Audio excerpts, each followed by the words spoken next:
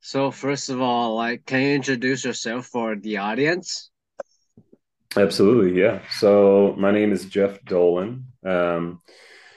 I currently work for the Boston Red Sox. I'm going into my third year with the organization. I've had a different title each year. My title for this upcoming year is going to be Assistant Minor League Strength and Conditioning Coordinator. I also am the Rehab Strength Coordinator, so work with all of our long-term rehab guys.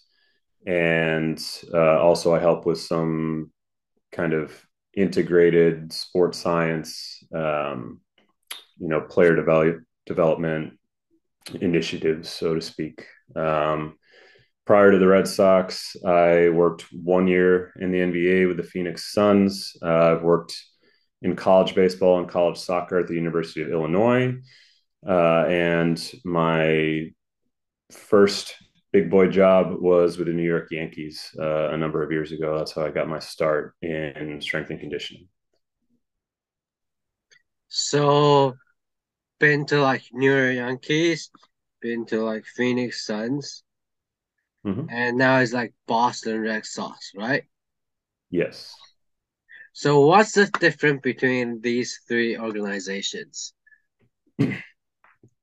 So I think, obviously there's probably more similarities between the Yankees and the Red Sox, both being in the same sport. The culture from organization to organization is a little bit different from the Yankees to the Red Sox, but, you know, I, they're the two most well-known baseball teams in the world for a reason. They go to it about it from slightly different places, but they're both very successful organizations that believe in winning and expect to win. So that's kind of the biggest similarity there. Um, most of my career has been in baseball. So when I took the basketball job, it was a little bit of a culture shock. It took me a little while to adapt. But within a couple months, I started feeling more comfortable learning the lingo, learning how the schedule worked, learning how to deal with a different type of athlete. And I think that although my time in basketball was pretty short, I think there's really nothing you can do that will help you more to grow from a professional standpoint than to work with a sport that you're really not very familiar with, and you have to learn all of it from the ground up. And I think it really pushes you to grow. Did you enjoy like uh the last two pro setting experience? Yeah, yeah. I think obviously, really everywhere I've been, I've really enjoyed. But I've spent more time at the professional level with three different organizations over two sports. The NCAA setting was also awesome. Again, kind of similarities, but also some pretty big differences just in how you operate on a day-to-day basis, the rules governing, when people can lift, how much they can lift, or how often, and having multiple teams at the same time that you're in charge of managing also creates its own challenge. And I only really had two teams. Obviously, there are strength coaches that work in colleges that have to work with the entire athletic department.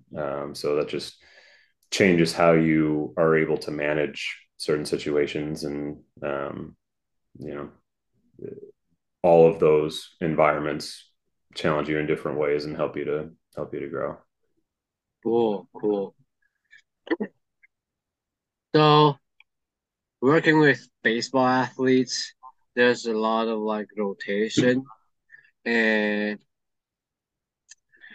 for especially for like spit for sorry, especially for pitcher, they want to like throw faster.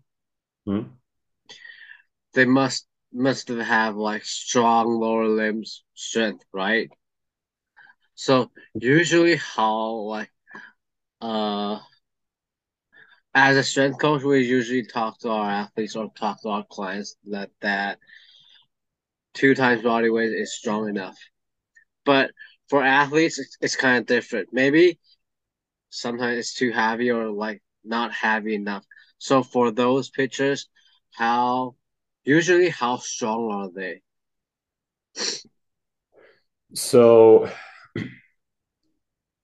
it's been a long time since I actually had someone do, like a traditional true one rep max test, really in any sort of exercise.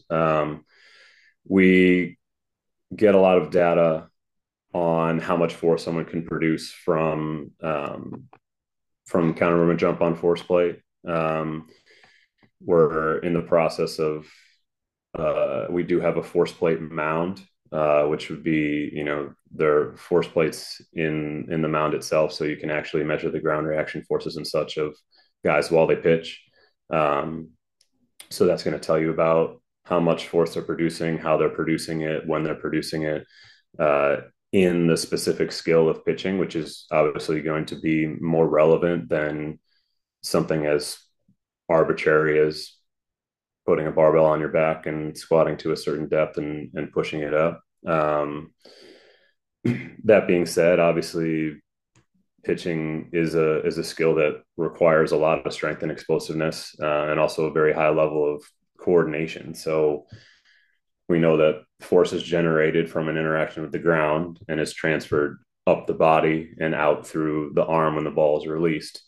Um, so the lower half has to be strong and powerful to take that force from the ground and send it up. And if we look at research on force plates in mounds, like I mentioned before, we know that when a pitcher strides towards the plate, his back leg is going to create an anterior posterior force that's like 35% of his body weight. So there is some pushing that goes on. Um, and on the front side, when the front foot lands, there's going to be 1.5 times body weight of vertical force that goes up through that leg, and 3/4 of your body weight in force going backwards and braking forces too. So basically, you have to produce force and um, produce tension in the backside to push you towards the plate. And then the front leg has to be that brake and has to be an anchor, basically, so that everything can rotate around that strong, stable front leg, and everything can be converted into rotational movement and angular velocity, which is just going to end up letting the baseball carry. Um, so yeah, there has to be huge amounts of strength, power, stability in the lower body. There's plenty of research that says that if you participate in a resistance training program, you can increase your pitching velocity. Um, you know, Oftentimes those are not necessarily, like, you have to look at the study population though. So obviously, if someone is a high schooler throwing 75 miles an hour or 80 miles an hour or something like that, if they have a much larger window to, improve their performance. So in the case of someone like that, a couple of years of a good solid resistance training program, maybe you go from 70 to 80, 85, or maybe up to 90 or something like that. In the world that I live in, where everybody already throws hard, um, it's making much smaller, minute changes, but they are still, velocity is still something that if we improve it, it's probably good. And for example, like if we have a guy that throws 91 and 94, something like that, if we can enhance his training, his mechanics, his physical capacity, so that we can get him to like a 93 to 96 guy, the chances of him being able to continue on in his career and play at a higher level, they probably go up with most guys. So depending on who you work with, obviously I'm a big believer that strength training plays a big part in it. And really it's all about how you can create force and how you can transfer force through the system. I love this. I love this. So, uh, you mentioned a interesting thing, or like that you haven't really done like one RM test for a long time. For some coaches, this is gonna be a stupid question, but I'm gonna ask anyway. Why didn't you like go like do the one RM test for your athletes? So for me, there's a couple things. One, obviously, is the risk and the reward. All right. So yeah, at the level that I work at, these guys are getting paid to play. Some of them are getting paid a lot. Some of them have been paid a lot as a signing bonus. Some of them have the potential to be paid a lot. Um, and we do know that the rate of injury in weight training sessions is low, very low. However, for me in my position, it has to be zero. It can't be low. It has to be absolutely zero. So those of us who love the weight room and have spent a lot of time in the weight room and who have maybe competed in powerlifting or something like that, or just love to lift heavy, we all either have been injured ourselves in the weight room or know someone who has. And for me and my population, that just can't happen because I will lose my job and potentially wreck someone's career. Um, and two, I know you mentioned that kind of traditional heuristic where squatting 2 times your body weight would be an objective that you would want to achieve to consider that to be a prerequisite level of strength, right? I don't think that's true. I think a lot of heavy lifting is just is a skill, and um, I don't train. I don't need to create lifters. I need to create. I think Joe Ken used to say he needs competent lifters that are competitive athletes, not competitive lifters, right?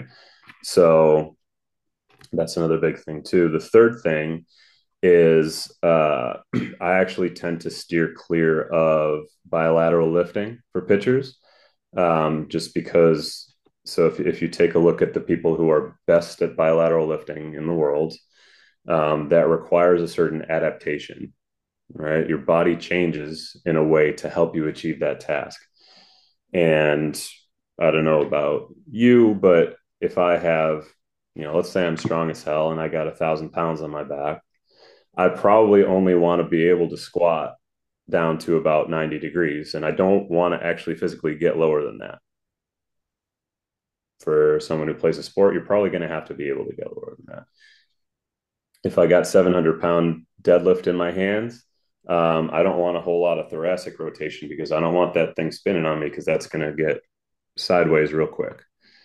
If I'm going to bench, whatever, 500 pounds, I don't want a lot of shoulder mobility because I want to basically be locked in this groove right here and be able to move it. So the body will actually adapt to decrease degrees of freedom. Right? It'll take away the ability to rotate. And for my athletes, particularly my pitchers, their ability to rotate is their ability to feed their families. Um, so I have found that doing more unilateral training, whether that's pure unilateral training or just, split stance variations or lunging variations, that type of thing, more unilateral hinging patterns.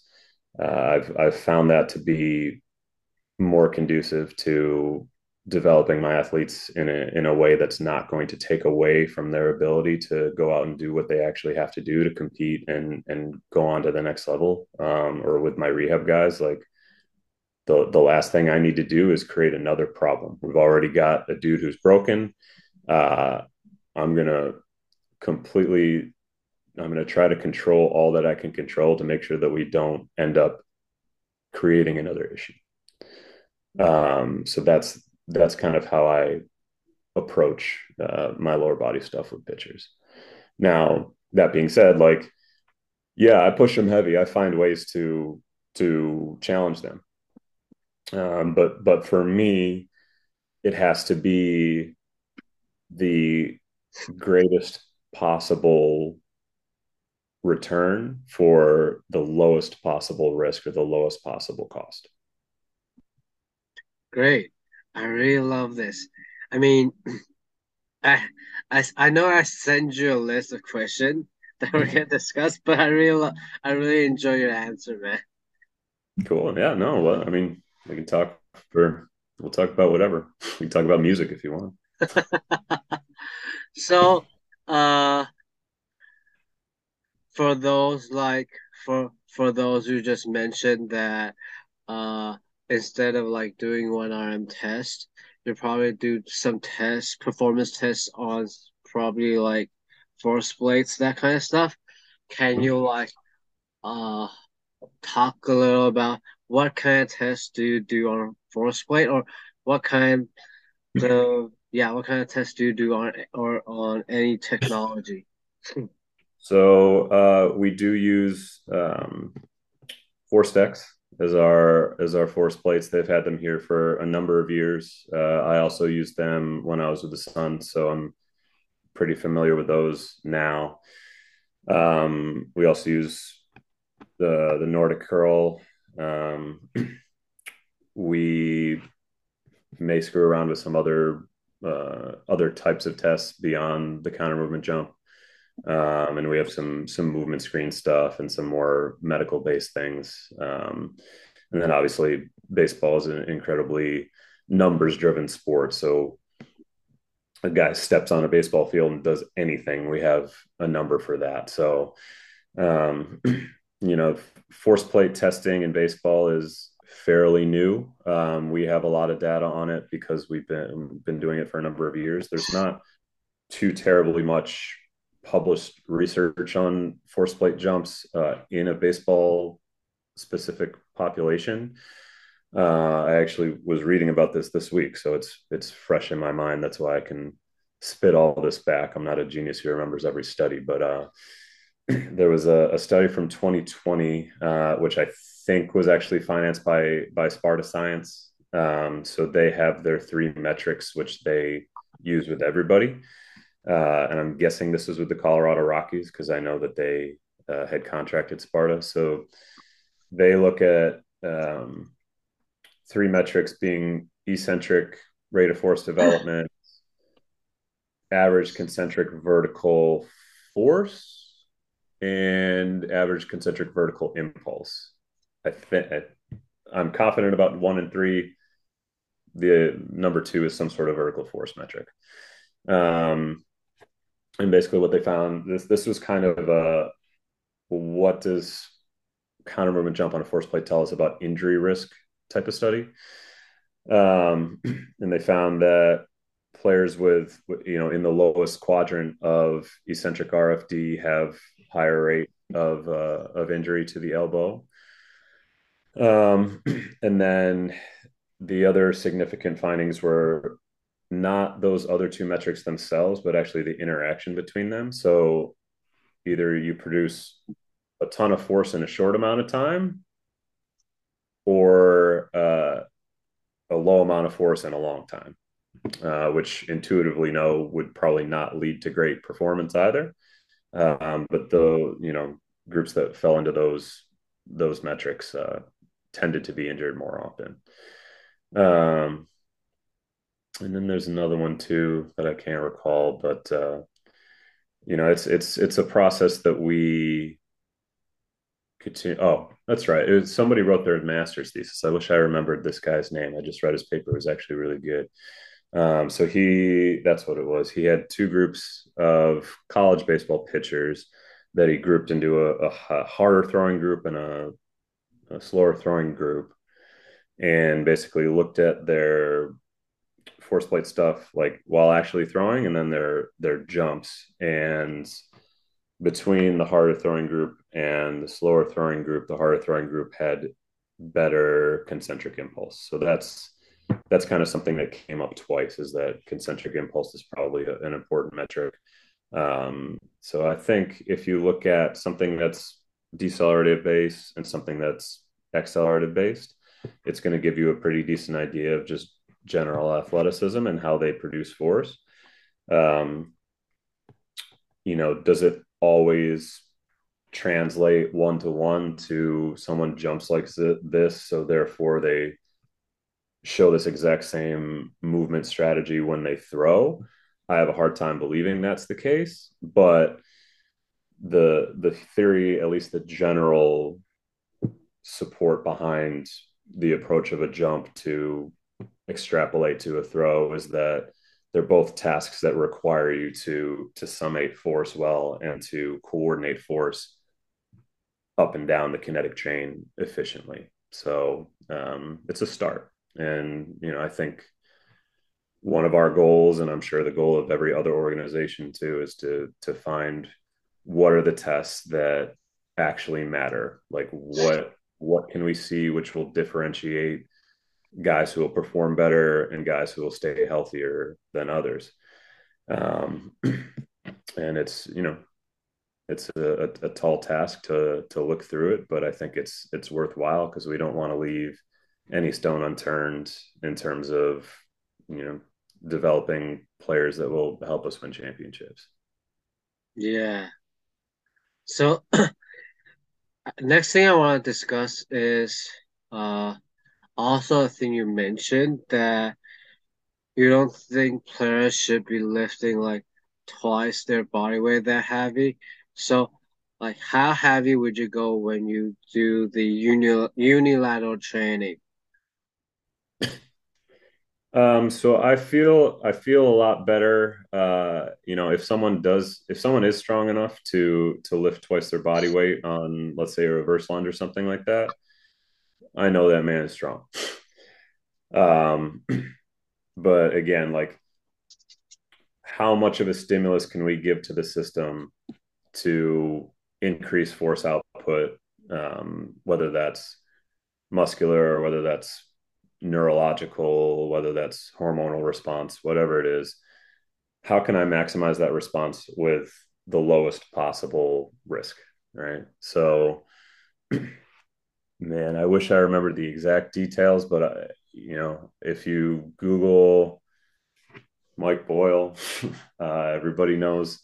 But Alex Natera and his group actually found a study, and they did a study a couple of years ago where they actually determined, like, okay, if you look at a bilateral squat with a barbell on your back, what's the equivalent to a single leg squat? And I believe it's that if you do a true single leg squat with 3/4 of your body weight and additional load, that's basically the equivalent of a double body weight squat.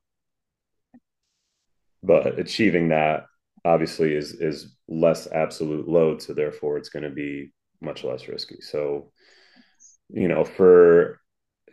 for years I was that guy who was like Boyle, like he's just being soft.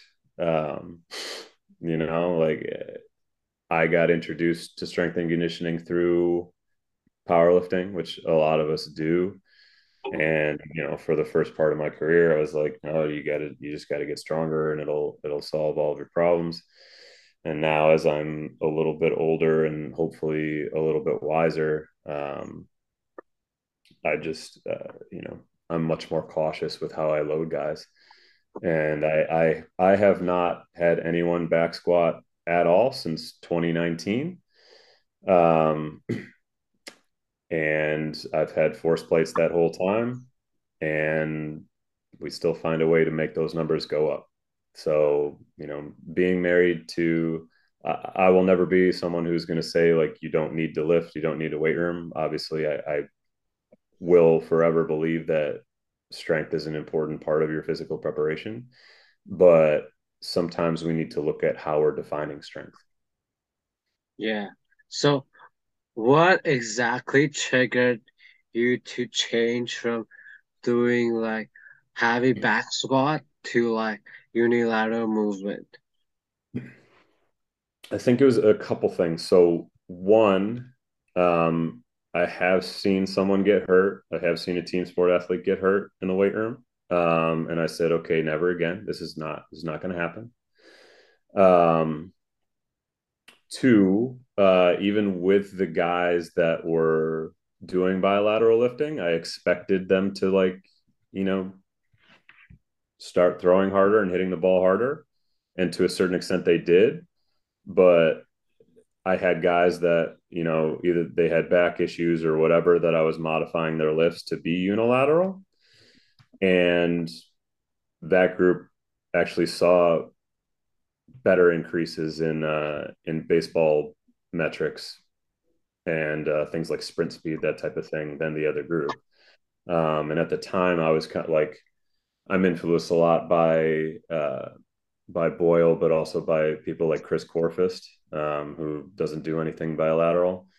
And I've met him and I've talked to him a lot. Well, not a lot, but several times I've talked to Chris and really understood kind of the methodology that he was using with his speed guys, and talked about how we could apply that to baseball. And as I've gone, a number of years now and completely phased out the back squat, my guys are improving as well or better than they would have before. So, and Corfist has that same exact study. A lot of strength coaches have uh, that same exact story to tell. Like, when you get into it, you're full of testosterone, and you want to see dudes crushing heavy weights, and the squat, bench, and the deadlift is the be all end all, and that's how you're a dude, and that's how you're gonna get better at sport. And then you run across someone who can't squat their body weight yet does unbelievable things on the field of play. It's just like, well, what's going on there? um, and then obviously working with the basketball, working with NBA guys, like the least expensive asset, so to speak. My cheapest guy that I worked with was worth $1.8 million. So the you know I had a better chance of getting pregnant than of me putting something on his back. Um, that wasn't going to happen. And so you find a way to mitigate the risk that's still effective. And guess what? Those guys improve too. So that's kind of my approach now. Man, as a strength coach myself, I really enjoy the thing you just talked, and I really love your mindset about like when one of your athlete get injured, that's not gonna happen again. I really love that mindset. Yeah, So, uh, going back to the list of the questions, sorry about that. But that's good. uh, when when baseball players do like rotation movement, is it the same with pitcher and hitter? Is the rotation about the same, or there's difference in it? It's not exactly the same, but it's very similar. And there are similarities in any sort of like throwing anything, whether it's a baseball, football, softball, whatever. The throw is pretty much the same, and any sort of punch is similar. The only difference is a punch you would deliver the impact and then pull back. A swing is similar because everything is going to be sequenced in a way to create rotational force, to deliver the bat head into the zone. So it is very similar, a very similar kind of movement. Cool. So, uh, when it's a hitter, what exactly happened when they hit the ball during the rotation? What happens in the front leg? What happens in the back leg? Sure. So when you look at any sort of rotational task, swinging, or pitching, um, you have to look at something called the kinematic sequence, right? Same thing like golf, even hockey, like to a certain extent. Any sort of swing, any type of throw, it's basically looking at the timing of the acceleration of different segments of your body, and they get faster and faster and faster as you go from proximal to distal. Um, and basically, you look at the peak angular velocity of the pelvis, the torso, the arm, and the hand, and you determine what the sequence is of those peaks and what the relationship to the other body parts are. So when the sequence is optimal, they accelerate in exactly that order that I laid out before, and then they decelerate in the same order. So that allows for the creation or the transfer of force and of kinetic energy up through and the summation of that energy, which eventually leads to things speeding up and being fastest out here away from you. So the first thing, like throwing and hitting, similar in that you're going to start with your weight more so on your back leg. You're going to shift your center of mass forward by creating force going backwards. Um, and then you're going to land on a stable front foot, which is going to, like we talked about before, allow for that transfer of energy on up. So the pelvis is going to rotate first, but the torso is going to lag a little bit, which is going to create a stretch across with the anterior oblique sling, basically everything from the front hip to the back shoulder, which allows for some stretch shortening cycle through the connective tissue and the muscles here to be loaded and to release that energy and speed up as everything else goes. Pelvis goes, torso lags. When the pelvis decelerates and stops moving, that's when the next segment goes. And same thing for torso to arm, etc. So it's kind of the best analogy is looking at how you crack a whip, right? So this accelerates and then it stops. This accelerates and everything comes out and ends up cracking at the end, right? But that can't happen. Like you can't crack a whip like this, right? Yeah. It has to be, everything has to be sequential. It has to be that. And the deceleration at the right time is what creates that transfer of energy on out to create that snap. Um, so, regardless of whether you're looking at pitching or hitting, that's one of the most important aspects of it. And like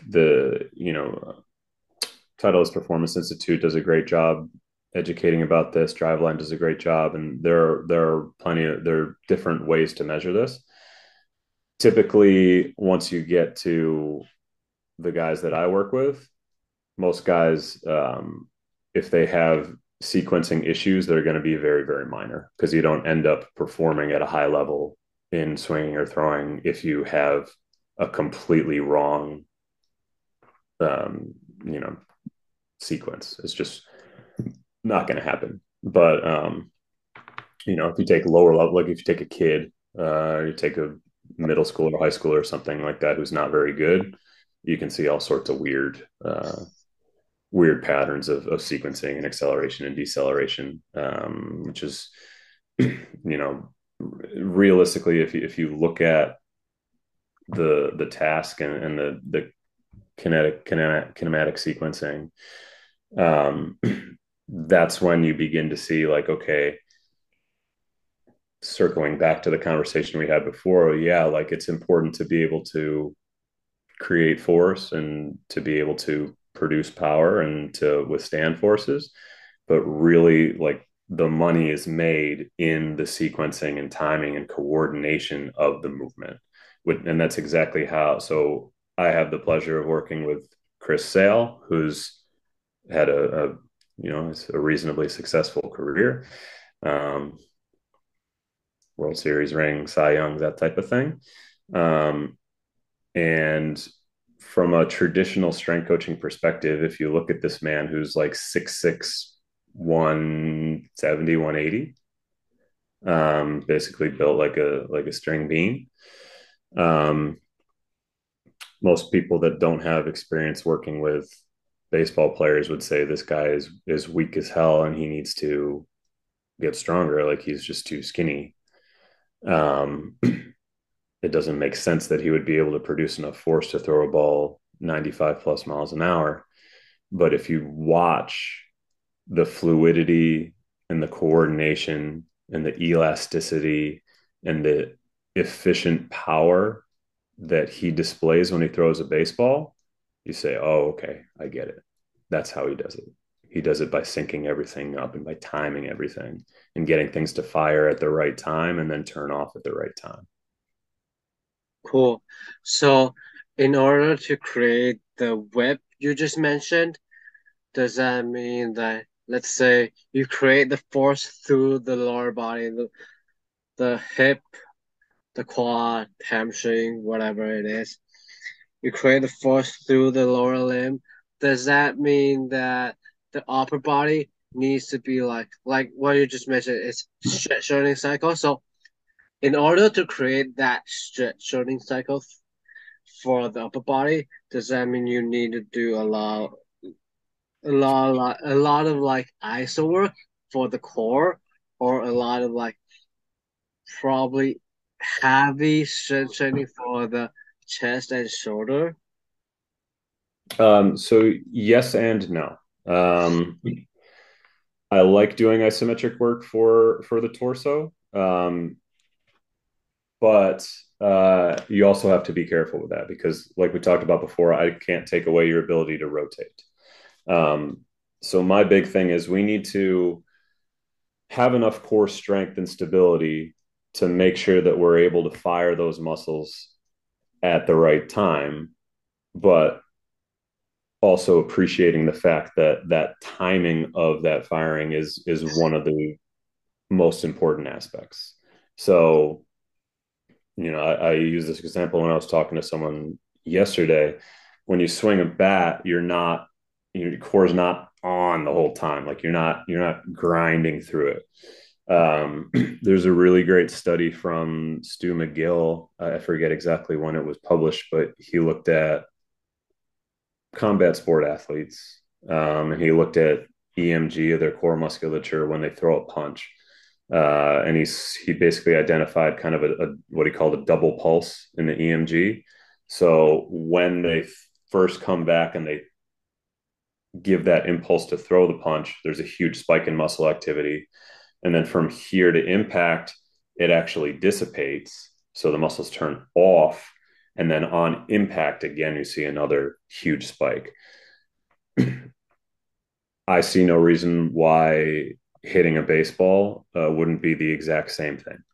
And same thing with throwing. You're trying to maximize the compression and the tension and the firing of everything at that point of either impact with the baseball or releasing a baseball if you're throwing.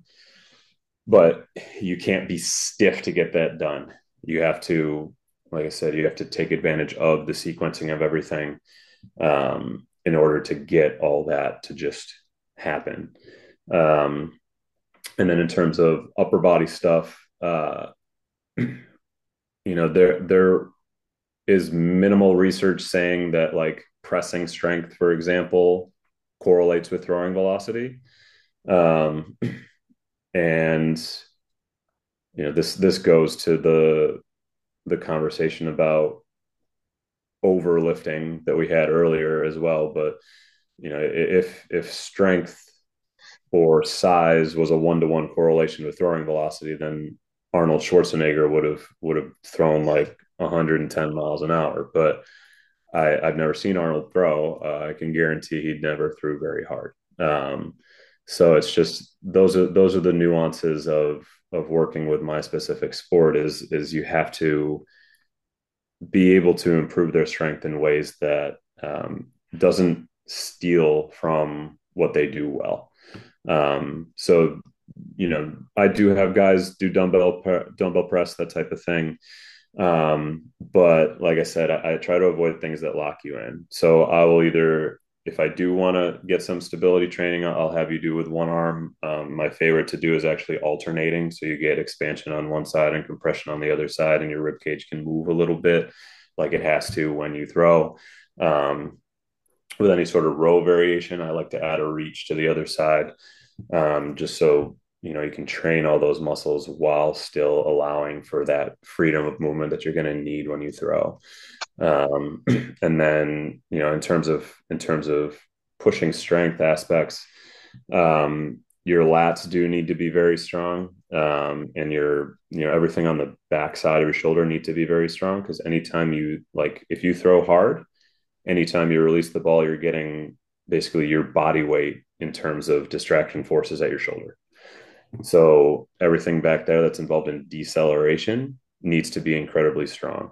Um, you talked about adaptations to throwing, right? So everything throwing is IR. If I go into ER, I'm getting a stretch shortening cycle on all the muscles that internally rotate. So my pecs, my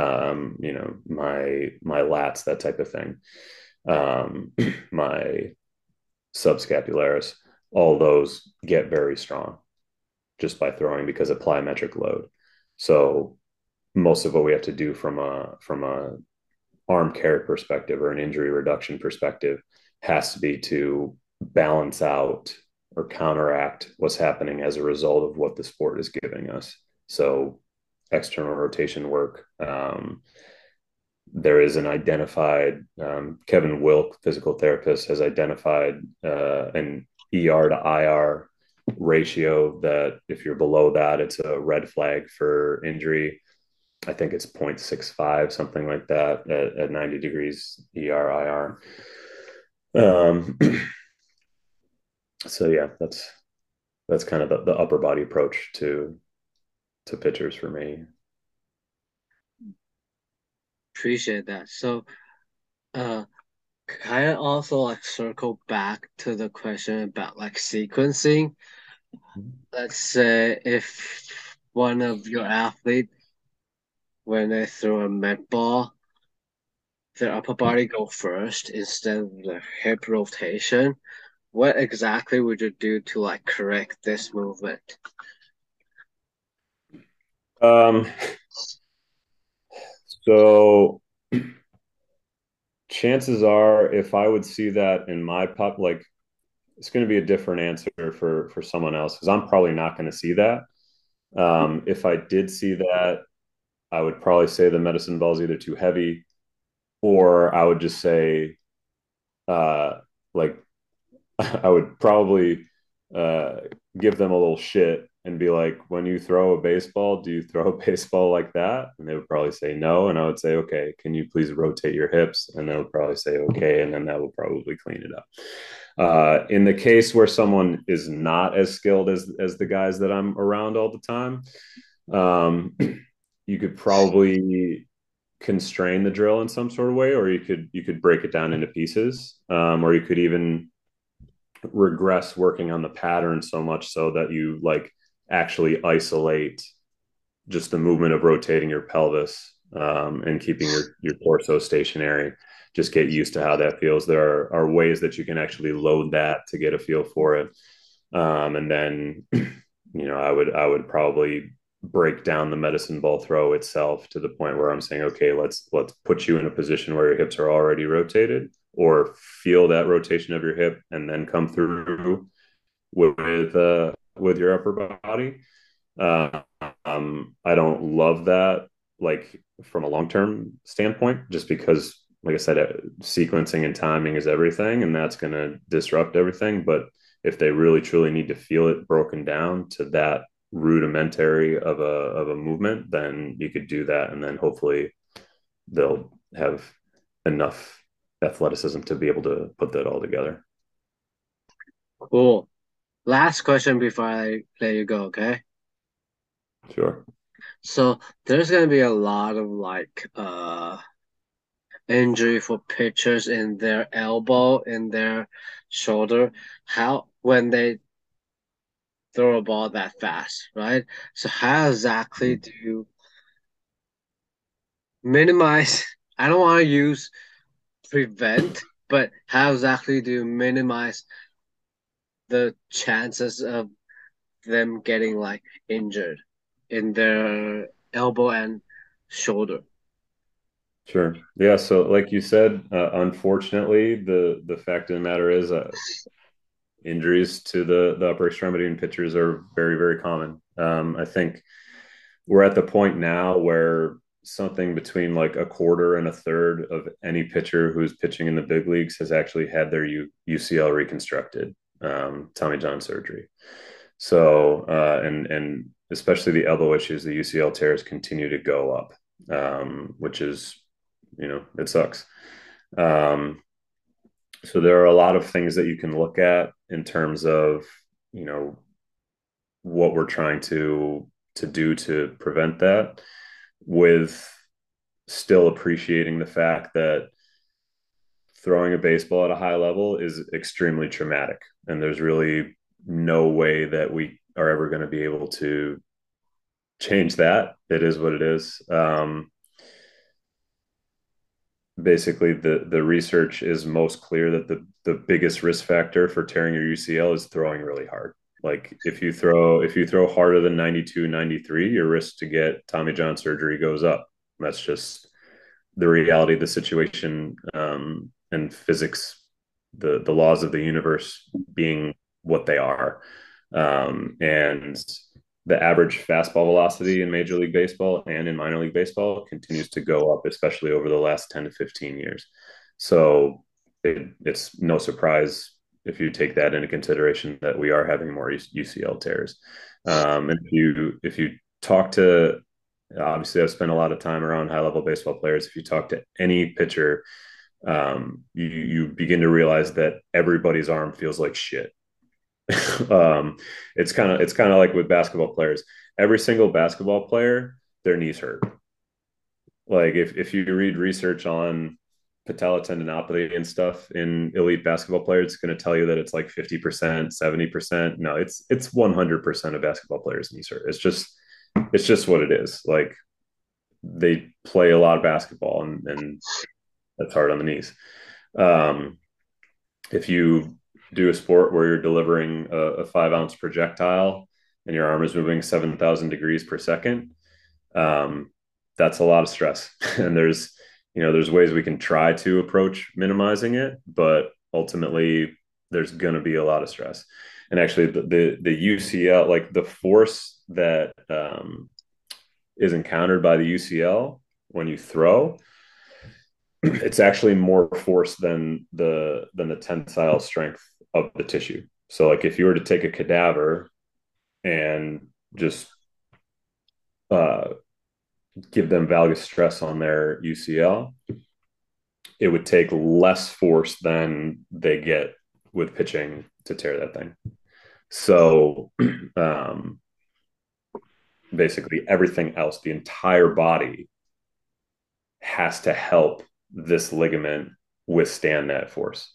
If it's left out to dry, like if your forearm is fatigued, your UCL is more at risk to tear. If your mechanics are off, your UCL is at more risk to tear. If you're weak, your UCL is at more risk to tear.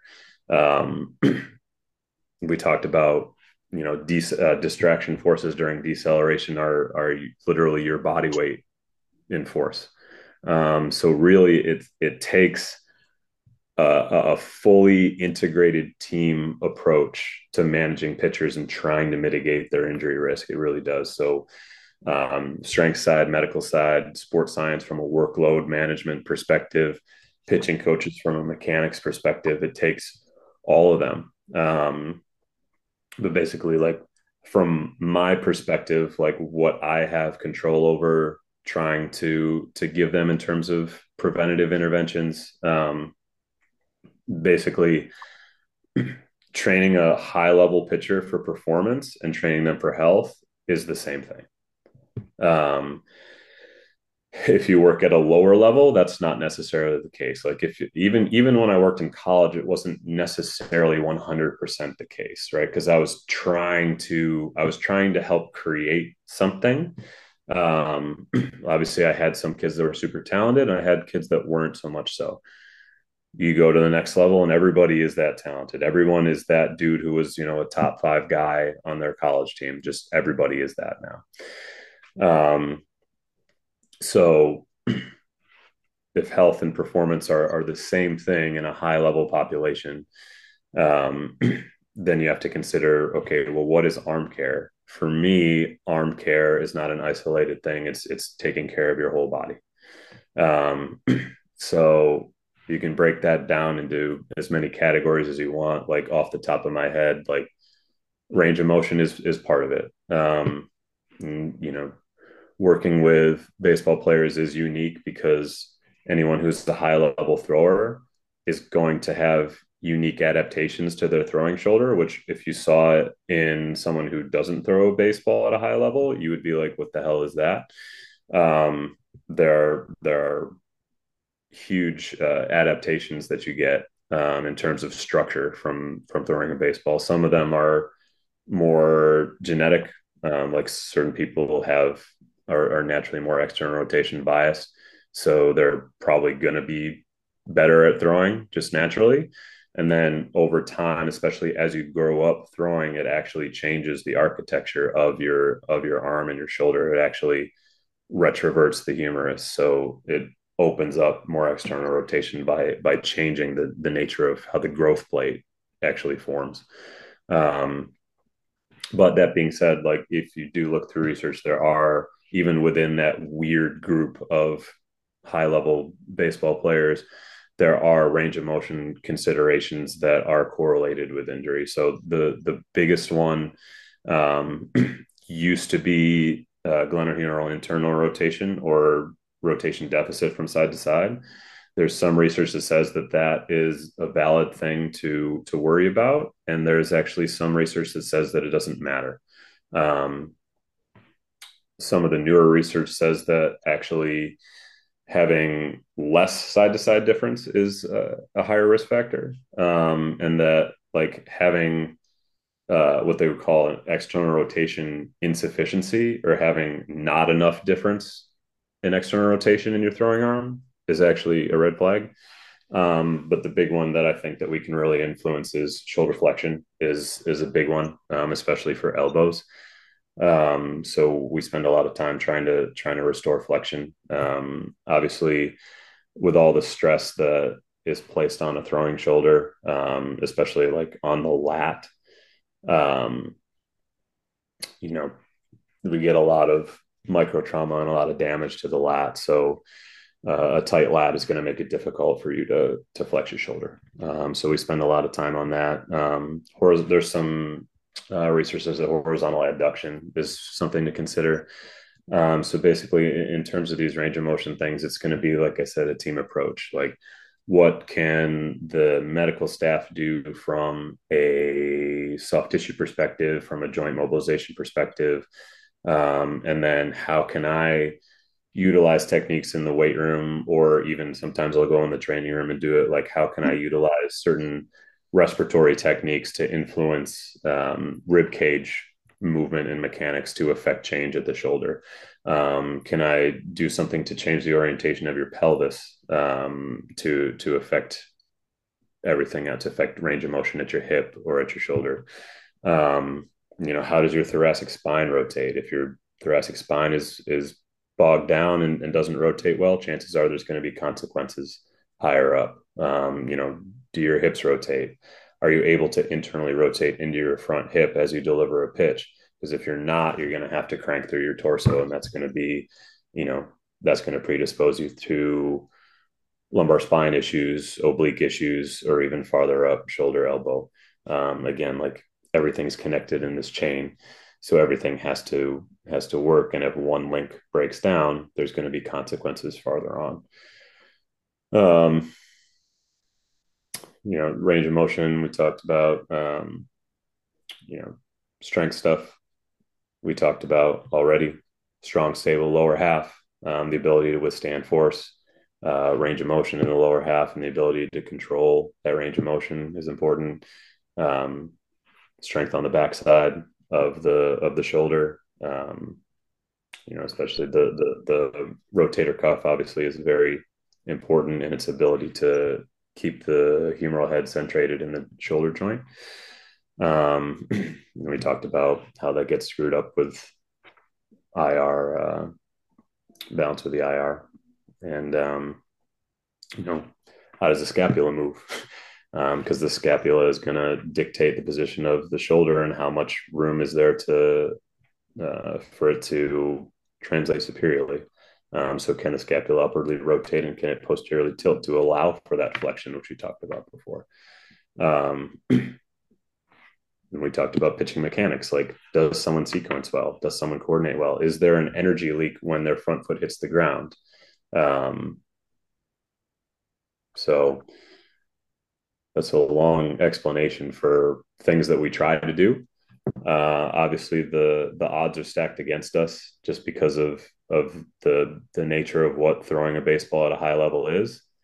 But as far as I'm concerned, if I and the team that I work with have done everything in our power and everything that we can control in order to give these guys the best possible chance of being successful, then we've done our job.